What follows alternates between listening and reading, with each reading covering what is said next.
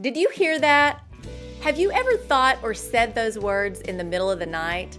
There have been nights I quickly sit up in bed because I heard some noise. Something startled me and woke me up, so I sit super quietly and really focus to listen and see if I hear it again so I can figure out what it was. I might even do the dog head tilt, so my ear is up and I'm poised to really listen.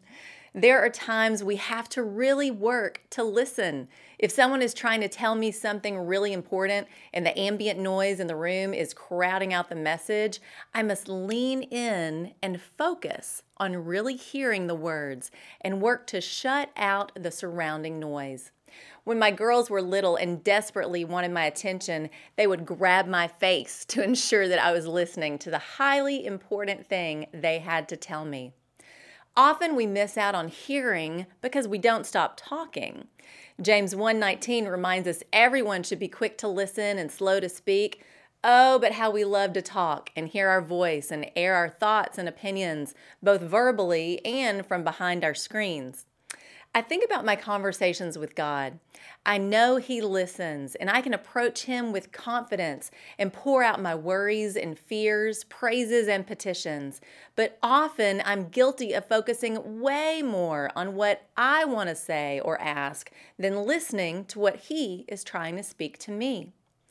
God has been speaking to humanity since Adam and Eve.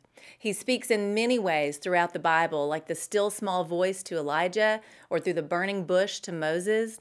God even spoke through a donkey in Numbers 22. Look it up. In the Old Testament, God also spoke through the prophets, who were messengers that would hear from God and deliver His message to the people of God. God commissioned the prophet Jeremiah.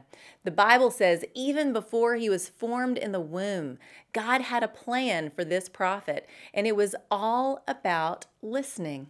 He would listen to the words of the Lord, and his job was to speak those words to the people and not be afraid to do so. Jeremiah 33:3. Call to me, and I will answer you and tell you great and unsearchable things you do not know.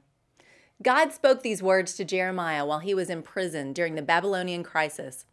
Call to me, and I will answer you and share things you can't even imagine on your own. God wants you to hear those words today. The Creator of all things desires an ongoing conversation with you, not one where you do all the talking, but you call on Him and then you listen, just like Jeremiah. Listen, hear, then obey. Once on my knees in a dark, empty chapel in Tennessee, I sought the Lord and poured my heart out to Him in prayer. Then I simply sat in silence. As I did, I heard the words, "Feed my sheep." Not audibly, but without a doubt, that's what I heard ringing in my ears. To this day, I hold those words dear and recognize a call on my life to love people and speak words of truth and encouragement over them. I hope you'll really hear these words today. God loves you, and He wants to guide you through each day. Maybe He has been trying to get your attention for years. Make today the day you lean in and really listen.